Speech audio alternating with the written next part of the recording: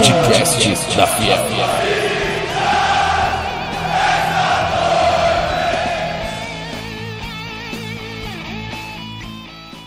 Boa noite a todos. Tá começando mais um podcast da Fiel. Meu nome é Márcio. Quero dar oi aí pros meus amigos de mesa. Boa noite, Julião. Boa noite, tricampeões. Boa noite, Helder, HNO da Fiel. Boa noite, nação corintiana, tricampeões paulistas, os donos do estado de São Paulo. É isso aí, gente. Tá, então, tivemos aí uns probleminhas aí essa semana e não conseguimos fazer o podcast aí pós-título. Então hoje a gente tem bastante coisa aí para falar. Nós temos aí um título paulista ganhado em cima do nosso maior freguês aí dentro do Itaquera. Temos também na quarta-feira uma classificação aí que o time jogou muito, muito bem contra a Chapecoense, com a ida para as oitavas de final da Copa do Brasil. E temos o início do Campeonato Brasileiro aí 2019, com o jogo contra o Bahia, lá em Bahia. E aí, Julião, o que você me diz aí desses 3 eventos que nós tivemos essa semana? Pô, não imaginava que ia ser tão sensacional como foi, tirando o jogo de hoje, né? Apesar que não jogou mal hoje, mas ganhar do freguês foi muito bom. Manter a freguesia é sempre bom. O Pablo acertou, tinha comentado que ia ser 2-1. Eu achava que ia ser goleada. Eu achei que ia ser goleada de 1-0, mas aí melhor ainda 2-1, ainda mais com aquele gol do Wagner Love, que meio que reeditou o gol do Elias daquela Libertadores de, se não me engano, acho que 2015. Foi sensacional, foi igualzinho. O lance igualzinho, foi um belo gol mesmo. E conseguimos faturar mais um título, mais um em cima do nosso eterno freguês. E depois na quarta-feira viemos empenhados aí pro jogo contra a Chape. Jogamos muito bem também. Não imaginei que ia ser tão bom, pensei que ia ser mais sofrido.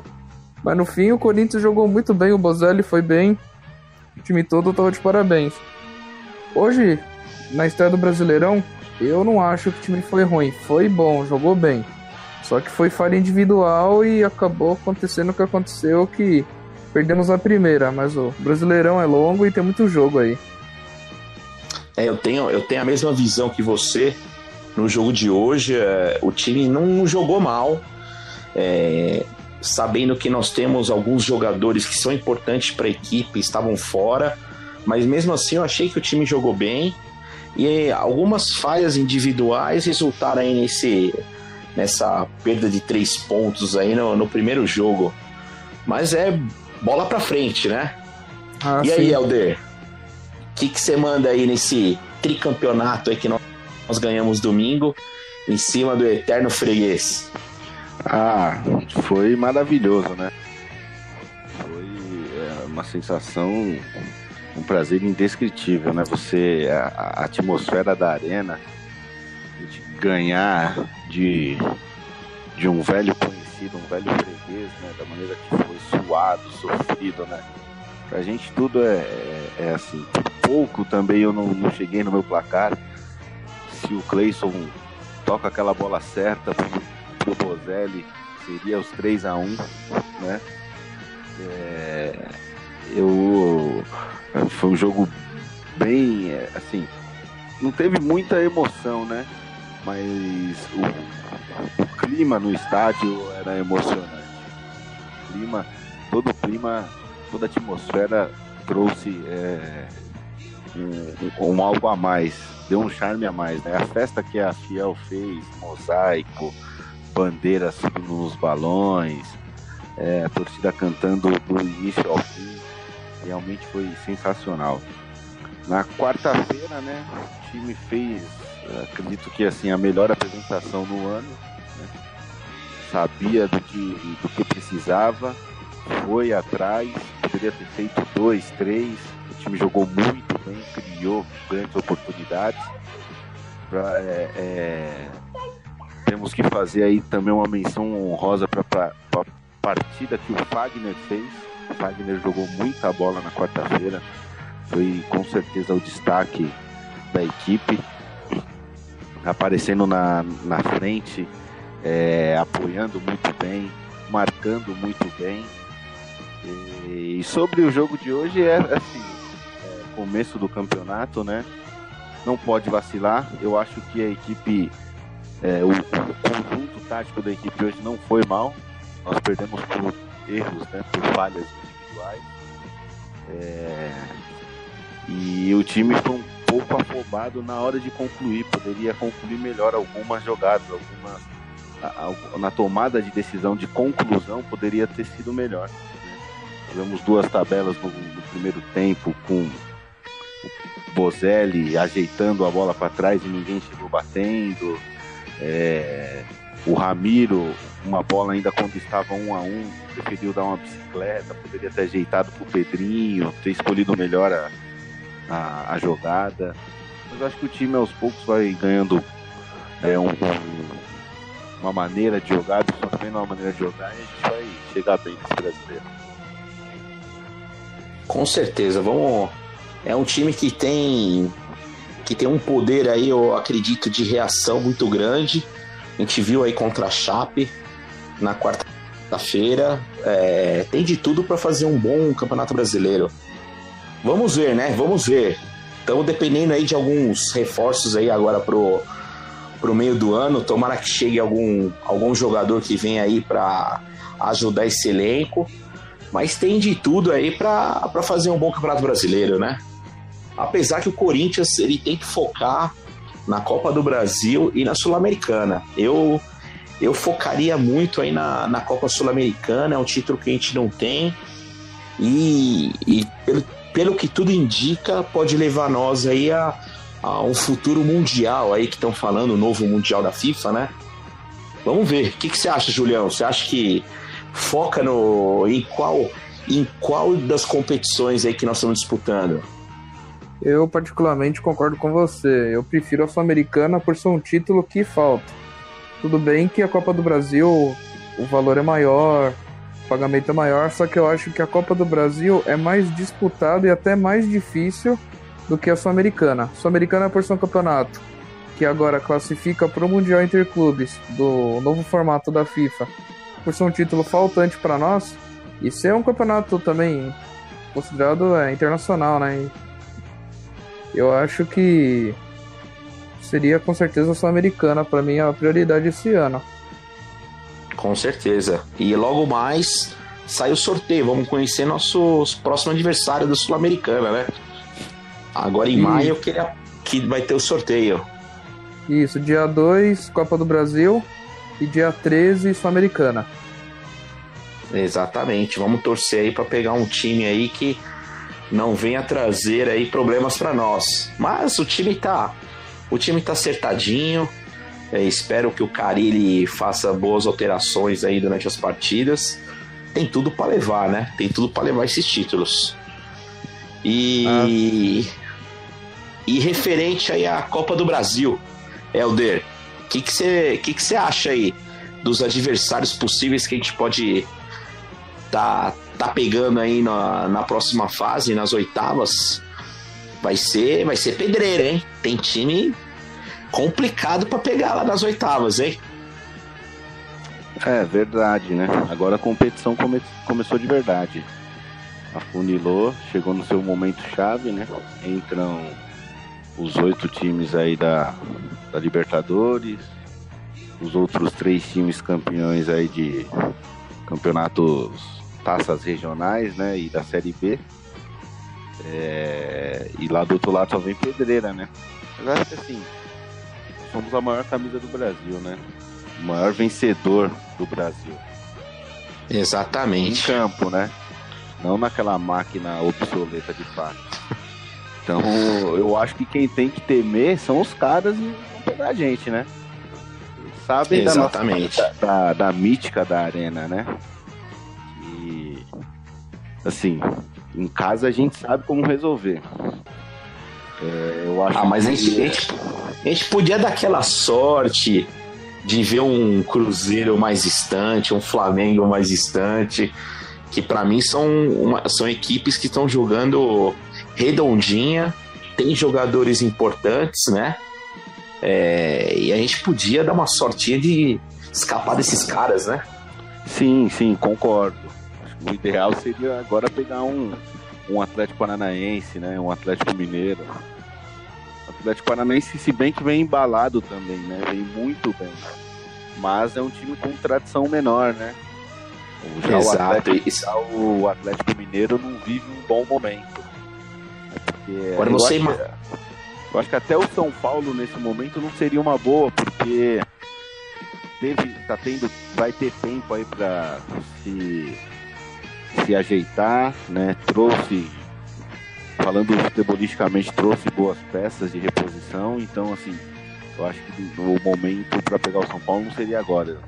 Por eles estarem feridos, por ter perdido o campeonato semana passada, né? Eu acho que o melhor pra gente seria os dois Atléticos aí. E o time se acertar mais, né? Então, uma equipe de menor tradição, né? Essas duas aí, com menos valência, né? Seria melhor. O Internacional cairia bem pra gente ter o Corinthians nas oitavas, né? Olha, eu acho que não. Eu acho o time do Inter muito forte. Eu acho o time do Inter bom, bem entrosado. Junto com o Cruzeiro ali tá disputando para ver quem faz a melhor campanha da Libertadores, né? Se o Cruzeiro não ganhar o último jogo e o Inter ganhar, passa o Inter como o melhor primeiro colocado. Eu acho que o melhor cenário para nós hoje seria um Atlético Paranaense, que é nosso freguês, e um Atlético Mineiro também, na minha visão. De todos daquele plot, para mim é o Atlético Mineiro mais fraco, né? E depois um Atlético Paranaense. Mas eu tô torcendo aí para um Internacional, um São Paulo. Eu acho que você pegar um São Paulo logo de cara, eu acho que dá uma motivação maior. É um time que sempre perde para nós. É lógico que é uma outra competição.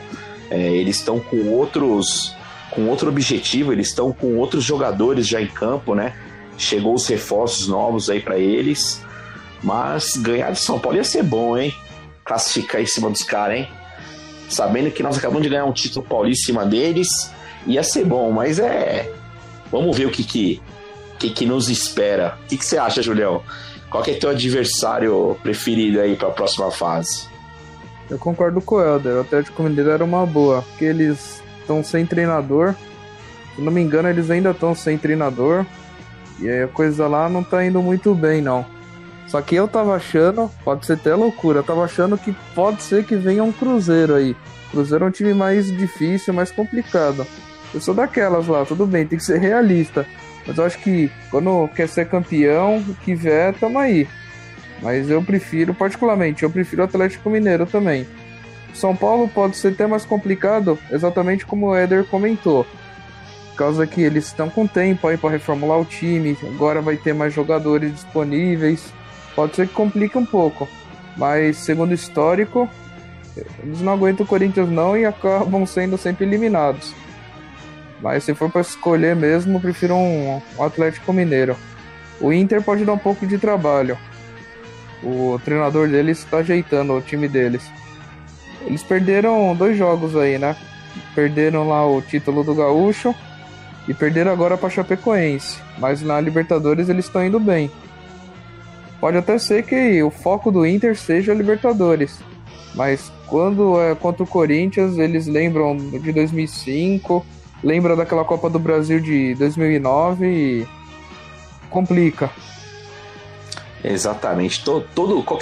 Qualquer equipe hoje quer ganhar em cima do Corinthians, né? É impressionante. Sim. Você vê o Inter aí, o Inter é o que você falou. Ele lembra, é uma rivalidade. E eu vou te falar, eu conversei com um colorado uma vez. Ele falou, tirando o Grêmio, que o maior rival dele é o Corinthians. E isso daí é a maioria do pensamento da torcida do Inter, cara. Sim, eles não gostam mesmo de nós, cara. Não, eles têm um carinho especial por nós. Com certeza.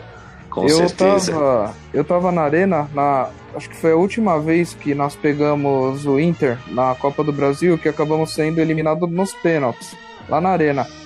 Na hora que eles classificaram, nossa, parecia que a torcida comemorou de uma forma que parecia que eles tinham ganhado o título já. Lá você já percebe o tamanho do sentimento, do carinho que eles têm por nós. Com certeza. Então é isso aí, gente. Vamos esperar aí. Temos jogo aí essa semana. Eu não me atentei alguém sabe aí qual que é os próximos jogos do Corinthians? Eu não tenho isso em pauta. Quarta-feira vai pegar Chapecoense. Agora, final de semana... Né? Isso, em casa, no feriado, às 4 horas. Agora, final de semana, aí eu não me atualizei totalmente ao calendário. Mas eu vou trazer aí nos próximos podcasts aí dessa semana, eu já trago atualizadinho aí os próximos jogos do Timão. Então é isso aí. Qual que é as suas últimas palavras, Helder, pro podcast de hoje? Olha, seguir em frente aí, levantar a cabeça, que o campeonato tá só começando. Eu acho que o time tem muito a evoluir. Estou gostando que o Carille está dando mais oportunidades para o Vital. Eu acho que o Vital tem potencial para ser o meio de campo titular dessa equipe. Ele tem mais mobilidade que Sornosa e Jadson. Não deve ter a mesma batida na bola que os dois, né? A mesma visão, mas o nosso time eu acho que precisa de mais aproximação. Então eu acho que ele cairia bem ali. E esperar aí para quarta-feira que o time se recupere bem dessa derrota de hoje. Uma derrota um pouco amarga, né? Porque ao meu ver o time não merecia uma derrota pelo que apresentou, e mais por erros individuais que nós saímos de campo derrotados. Então é isso aí, levantar a cabeça e seguir em frente. Tem mais 37 rodadas aí. Espero que na pausa para a Copa América o Carille também consiga consertar, fazer os ajustes na equipe, né? Que ele acredita que ela precisa. Com certeza, concordo contigo. E você, Julião, quais são as suas últimas palavras desse podcast de hoje? Pessoal, eu consegui achar aqui os 5 próximos jogos do Corinthians. Então eu vou tentar falar super rápido, tá? Quarta-feira, às 4 horas, dia 1, vai ser no feriado, Corinthians Chapecoense na Arena. Aí no sábado, Vitória. dia 4... Opa, tomara. Aí sabadão, dia 4, às 7 da noite, vai pegar o Vasco fora. Eu acho que o Corinthians também consegue ganhar, porque o Vasco tá muito fraco. Mas eu é acho aquilo, que leva né? também. Mas é aquilo, né? Contra o Corinthians todo mundo cresce. Aí, Exatamente. Aí, no outro sábado, dia 11, tá falando aqui que vai ter Corinthians e Grêmio na Arena, às 7 da noite. Aí já considera uma pedreira. Bom jogo pra gente ir junto, hein? É um bom jogo, pode até rolar um podcast lá. Aí Opa, Pode falar, Marcião. Não, vamos pensar nisso daí. Aí, ó. Aí dia 19, às 4 da tarde, vai ter um Atlético Paranaense e Corinthians lá na Arena da Baixada, né? E dia 25 do 5, às 7 da noite, Corinthians e São Paulo na Arena. São jogos, não são jogos fáceis, mas dá pra tirar bastante ponto aí. Sim, Dá pra gente dar uma crescida na tabela. Sim. Se pensar no jogo de quarta agora e o jogo do Vasco no próximo sábado, já consegue ganhar uns pontos. Com certeza. Porque não pode perder ponto, cara. Campeonato Brasileiro, pontos corridos, não pode vacilar. Principalmente senão, em casa. Exatamente. Tem que, dentro de casa, tem que ser vitória certa. Pra quem quer ser campeão ou classificar pra Libertadores. Não tem jeito. Isso mesmo. É isso aí. Então, beleza, gente. Muito obrigado aí pela informação, Julião. Obrigado aí a participação de todos.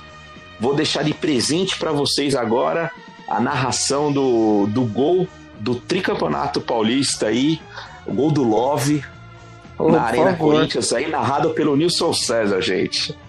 Valeu, gente. Bora lá. Valeu. Opa. Ô, Marcião. Oi. Esse Nilson César é aquele que tinha falado que o Corinthians não ia passar da Chapecoense, não é? Exatamente. Por isso que eu tô colocando ele. Oh, por favor, ele mesmo. Então tá bom, gente. Obrigado aí. Valeu. Valeu, Marcião. Um abraço. Valeu. Galera. Abração, valeu. Bola pro Love, Love subiu, afasta a zaga de novo, insiste Bozelli ganhou lá na ponta, vem Corinthians, vem trabalhando o Corinthians, vem Sornosa meteu o balão pra Love, arrumou, bateu o golaço!